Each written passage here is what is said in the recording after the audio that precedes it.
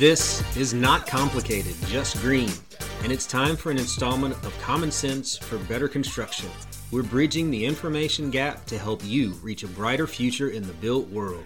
Today's episode is sponsored by Creative Interface Architecture and Interiors, making sustainable construction practically impactful. Check us out at www.creativeinterface.design. Welcome, friends. I'm excited to introduce all of you today to Gene Kansas, preservationist, cultural developer who specializes in commercial real estate, host of Sidewalk Radio, and founder of Constellation, an innovative workplace combining passion, purpose, and professional pursuit. He's a native of New Orleans and a lover of Atlanta, a writer at heart, an entrepreneur by trade, and operating through the medium of the built environment to identify, craft, and share stories that add value to a community. Please enjoy. What really made me want to have you is your work in some very special old buildings, to bring them up to a modern performance standard and to give them new life. It seems like it would be easier for many developers going in the other direction, just knock it down and build something new. Why did that matter to you? Well, first of all, thank you for having me on the show. Absolutely. It's a topic that's not only near and dear to my heart, it's also an important one. I have a philosophy that if you're on the planet, you're in real estate. Yes, I happen to do it as a career, but we're all sharing the earth. It's important to be aware of, and I believe considerate of our neighbors, be thoughtful, to understand where we come from. And a nice way to accomplish those things is through the preservation of buildings, because if you have visual reminder or a visual cue to history, then you're going to have a better chance of being connected to it. I mean, think for a second, just a wild example. What if we went and tore down the Statue of Liberty? Would that potentially change the way that people identify with the country? Likely. Yeah, that would impact. And not just like tear down the Statue of Liberty, but then erase it from every book, the internet, and everything. The Statue of Liberty doesn't exist anymore. Imagine that. Would we have the same identity? Maybe not. It's the number one symbol of, this ideal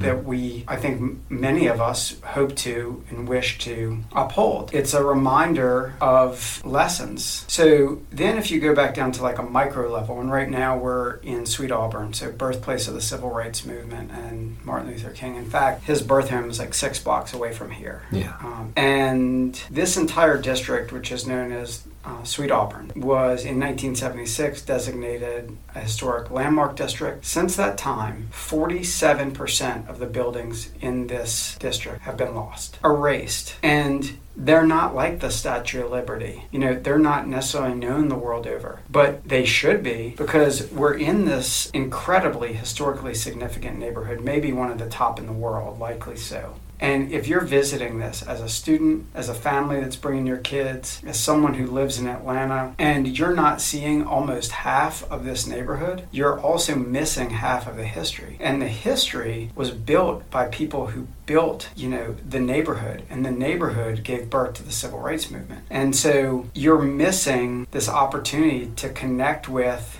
where we all came from and who came together to the benefit of us all. That's the importance of preservation, and preservation is just a subset of sustainability. Can you share with us some of the examples of things that you've seen that were successes, or some of the positive impacts that you've been able to see from your efforts and from efforts like yours? Yeah. In the 70s, there was this effort to save the Fox Theater. It was going to be torn down, of course, to put up like a parking deck. The preservation community and just the community of Atlanta that knew the importance of culture, and in this case, film and community culture, were able to save this historic theater. One of the offshoots of that knowledge and experience that the Fox gained is known as the Fox Theater Institute. And so what they do is in Georgia go and help foster the preservation of community movie theaters and other types of theaters.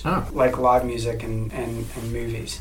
So you could be living in a small town. You probably have a great early memory of going to the movie theater. Right. There is no difference in reality between like the Fox Theater and your, great small town movie theater. Because as people, we still experience like the thrill, popcorn, or the meeting up with friends, those like incredible childhood memories that are a big part of our lives. And so if you're thinking like, what does sustainability have to do with me? I don't live in Atlanta. I don't go to the Fox Theater to see, the ballet or whatever it is. You have other institutions in your community, wherever you are, and whatever they may be, that are comprising your life and informing this identity I was speaking about earlier.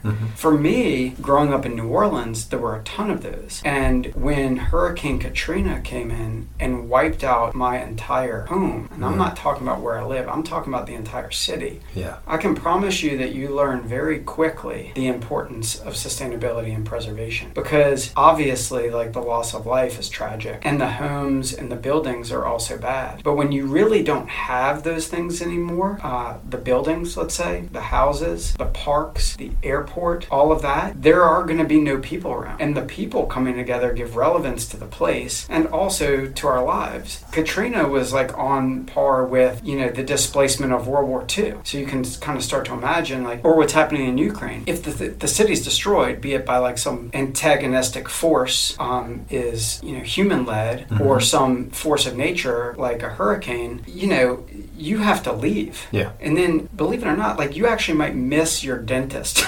Yeah.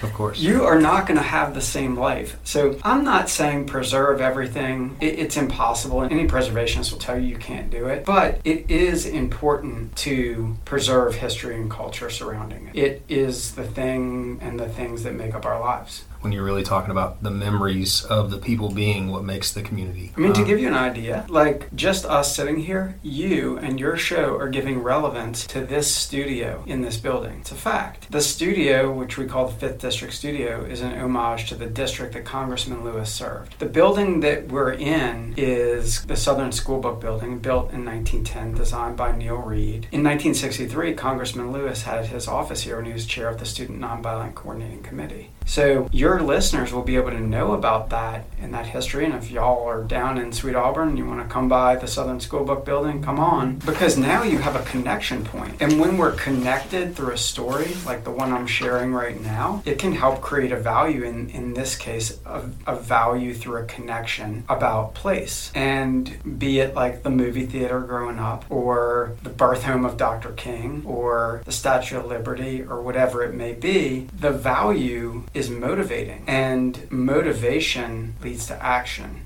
and action leads to change. When someone hears that half of the Martin Luther King Historic District has been lost, right, which by the way, since 1976, so imagine that by 2060 the entire thing were gone. It's a real possibility. It's not just people that are contributing to the loss. I mean, this building and a few others on this block were hit by a tornado in 2008, and multiple on the block, and another, $250 million worth of damage along the path of destruction were lost. That happens all the time. Developers tear things down, demolition being neglect when people do not do anything, it just crumbles into itself. We've all seen that in small towns and big cities. Hopefully people listen to this show and what we're talking about and get motivated and take some action. And that's what we do here. I mean, we do historic preservation, we do adaptive reuse. We want to have spaces and places that people can enjoy, and also to be places where you can experience milestone moments in your life that make a difference and allow for the relevance to continue so future generations can also enjoy them. I'm a sympathetic ear, so I recognize a lot of that, and you preaching to the choir with me, but I would imagine that there's an awful lot of people who don't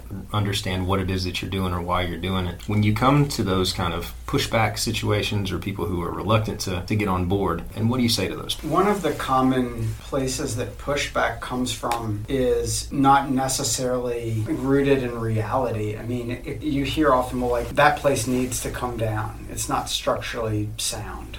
Sometimes that's the case. Yeah. And sometimes it's a convenience because someone wants to knock it down and put up something that they hope will make them money. Right. And there's nothing wrong with making money and being successful. In fact, the historic historic tax credit, which started in the 1980s, is a great way to get a dollar for dollar tax credit by engaging in historic preservation. So you can make money by preserving buildings. It just so happens also that people really like older buildings. Newer is fine too, but you're going to not have that same like patina. You know, it's like maybe I like wearing like a new crisp t-shirt. It's kind of hard to replace the one you've had for like 15 years, even though your wife wants you to throw it out. But like it's soft, it's worn in, you know, it's familiar, it's comfortable. Buildings and neighborhoods can be the same thing. At least in this city, the most popular neighborhoods are the ones that didn't get bulldozed over because people forgot about them or had some notion that they were unsavory in some sort of way. Grant Park, Inman Park, Kirkwood, I mean, all over. And Sweet Auburn, in a lot of cases, there would have been a lot more demolition in Sweet Auburn had people thought that they could make money here. Even though a lot of the buildings have been lost, at least it's protected now through this historic district. That's not going to protect it from a tornado. Of course. But Inman Park, I mean, no one wanted to go over there in like the 1970s, and it gave the neighborhood time to put measures in place to be able to save properties from just being indiscriminately bulldozed. In whatever town you're in, I don't know what the rules and regulations are there necessarily, but we all know when someone's coming at us with an ulterior motive. And I think the thing to do is not to like get defensive necessarily, but maybe just to ask a question like, what are you hoping for? What are your goals? Forget what's here. Like, what are you hoping for would be a good question. Sometimes those might lead to great things. And also, I mean, you're an architect, right? How do you create a plan? You don't just like press the create a plan button, do y'all? No. Like, you have to ask questions, you have to research, you have to have experience, you have to understand the different like players, the components, the zoning. It's going to take time to figure some of these things out. And architecture is a great way to describe it, but like a plan is nothing more than a way to show us how to get to where we want to go. If you start by having the conversation, understanding the different needs and interests and preferences of each side, you can probably better formulate a plan that could hopefully work for more than just one side. Absolutely. So yeah, we can put out drawings all day long, and that's never going to solve the problems if we don't have first a conversation with our client, find out what their ambitions are, what their pains are, what they're trying to achieve, and what they're trying to avoid. That applies. You're saying that that's the application to be able to get through the same pushback or that same reluctancy when people don't really understand your mission. I think it helps, and I think that it's, you know, for pretty much most things in life when you're dealing and or working with other people. Like, I mean, sustainability comes from sustaining, to continue on with something. I would say that, you know, human life would be the most important thing to sustain. So if you're talking recent history and maybe ongoing history for a while, with the pandemic, how do we sustain human life? How do we sustain like social cohesion? How do we sustain some form of semblance of normalcy? Those are challenging things that people can really relate to. You know, maybe we do that by developing a vaccine or putting on masks and staying safe. You know, we still gather, but it's outside or socially distant. Maybe we start to come back in ways that are comfortable for us in social or work environments. If someone can take that as an idea and abstract the lesson of that sustainability of life relative to this pandemic and apply it to something else you want to sustain, like our history, then it can start to be a little bit more digestible. I know that there's plenty of other developers out there who do take the approach. We're going to find a piece of property and we're going to do what we want to do with it. They're getting plenty of opportunity. The industry is not pushing back against them. If the building industry as a whole doesn't allow for that preservation and they just keep pushing forward regardless of history, and what do we stand to lose? Well, you know, being a preservationist, I'm also pro-development. And, you know, there are plenty of empty lots out there that we could be doing something productive with. Absolutely. Right? So, yes, I love preservation and I love history and culture. I mean, I also like progress. Your question is a good one. It's also like like it's such a big question, because what we may stand to lose, you could also say, what may we stand to gain? What's the benefit of building the new ballpark or the new school? You likely are going to have to lose something to build an entire new school. Right. But what are you going to gain? Is it like better facilities, better design, equitable spaces for kids, safer playgrounds? I don't know. It depends. And then that's where it gets complicated, because sometimes people have a different opinion. Most of the time. Yeah. What opportunities do we stand to miss if we don't make sure that we take care of the history of a neighborhood as that neighborhood inevitably moves forward? Well, one of the biggest things that may be missed is the opportunity to understand where you are at that moment, which is important, because if you know where you are, which I believe to really know where you are, you have to know from where you came, just for context. I mean, if you think it like ancestrally,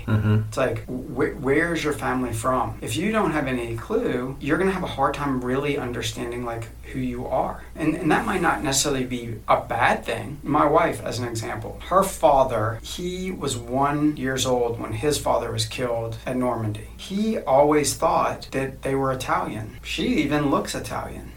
He had heard that their family was from this region in Italy called Lucca. Her maiden name's Lucas.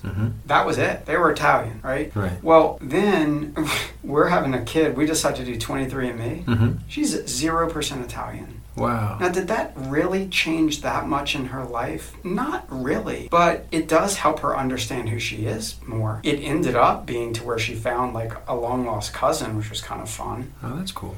It helps us understand like our son's ancestral heritage. Sure. Anyway, I guess the point is like, if you don't have access to like where you come from, it's hard to know where you are. If you don't know where you are, it's kind of hard to know where you're going in terms of like a direction. If what's lost, let's say, is this context, because it's for one reason or another destroyed. That could be from like Mother Nature, Hurricane Katrina. That could be by the wrecking ball, a lot of the Sweet Auburn district. It could be because you don't choose to understand or learn about what's around you. How are you going to know where you want to go? It's really very difficult. Now, what may be the problem with that? Maybe nothing, I guess, if you don't really care where you're going. But if you think about it as a combined civilization, it is important. And if you want to think about a big one, think about this shift from gas to electric vehicles. I'm not necessarily a tree hugger. I actually like driving around with a car that has gas. It feels different. I also like the electric vehicles, and I, in particular, love the fact that it's going to be more friendly to our planet so we can stay here. But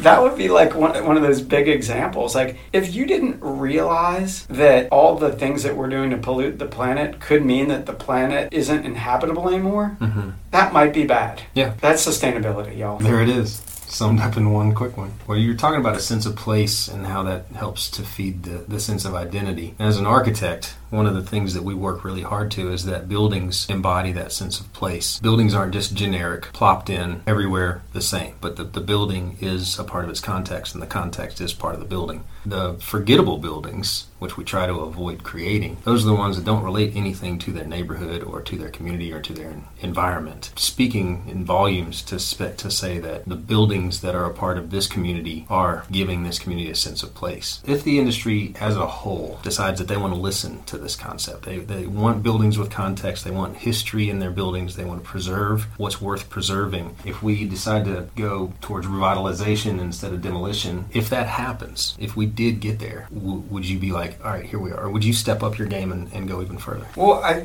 it's a great question, because like the preservation of place is great. What are you going to do with it? Like, it can't just be like another museum or some relic or some artifact to like admire. You have to use them. They have to have a purpose, and it has to be a contributing purpose. So that's where you can get imaginative and have fun. It's like the High Line in New York, the Belt Line in Atlanta. How do you repurpose like an old rail and have it be a place to go get exercise or walk the dog or, watch the world go by? That's just programming. That's when I was talking about like the people give relevance Right. to the place. So I think that like programmatically, you're talking about an interest in culture, and that changes. We are not, as an example, I think in this country, going back to some of the earlier conversations of like childhood memories, going to movie theaters as much. We're watching Netflix. What are you going to do when no one's going to the movie theaters anymore? Do you want to just tear it down? Or do you want to turn it into like the live music venue? Or do you want to have it be a theater school? Or I don't know what you want, but like you can preserve it, and it does not have to be the exact same use that it's always been. And so that's like kind of this exciting, cool part. The opportunities for that are as endless as your imagination. Say somebody has got ownership of an old building. They like your message and they want to get on board. What are some of the things that they need to have in place? Some things that are different for that kind of an effort as opposed to a building that's just a few years old that you're just going to remodel. When you've got an historic building, what really sets that process apart from the standard? We've all heard the adage of location, location, location. Yeah. And that's true. I think, though, that first you have to ask yourself, what can I do here? Because you could have the best location in the world, and you want to, let's say, do a circus there, but circuses aren't allowed there. Right. Well, how good of a location is it? Not very good. So I think along those lines, if you have a property, you need to find out what you can do and maybe what you have to do. These are under auspices of zoning and maybe some type of like oversight organization. Like in Atlanta, you're in this historic district. You have certain criteria and conditions and guidelines. Mm-hmm. There's the Atlanta Urban Design Commission that is a governing body that helps protect the integrity. You have to go through these channels and learn about what's really required by them. So I'd say that would be a very good place to start. If you don't know what you're doing, there's someone in your community, likely an architect or some type of preservation consultant or someone who works down at City Hall that can help point you in the right direction. And then look, the internet's at our fingertips. Google it. Let's say that somebody they don't have any property. They don't live in an area where necessarily there's a building that needs their help, but they still believe in this message. They still believe in what you're trying to accomplish and in your mission. How can they get involved, and what opportunities can they have to support this effort? Me, you, the listeners of this, we all vote, and politicians get elected by our vote. If we want something to happen, we vote. So if you're out there and you don't like what you're seeing, you could vote. Maybe it's at a neighborhood level. Maybe it's with your pocketbook, as they used to say. Vote with $1. Yeah. Maybe it's, in some type of higher election. If it's just preservation, there's the National Trust for Historic Preservation on this national level, of course. There are things, on local levels here, the Atlanta Preservation Center, the Georgia Trust. But in communities around this country, you figure out what you have an interest in and what you are passionate about and what you love. You go from there and try to figure out who's doing it. If the preservation is around green space, or the preservation is around old buildings, or the preservation is around some type of ritual, like Mardi Gras, where I'm from. Find out those organizations and start making friends and having conversations, and you'll learn, how to get involved. I would say, get involved, though, in what you love doing within those. It's more important, because if we're having fun and we're doing something that we're passionate about, we will do more of it and we'll do better. And that's a win-win-win. Brilliant. Awesome.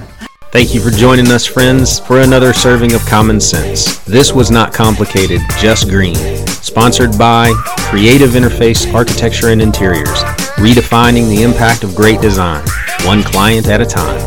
Check us out at www.creativeinterface.design.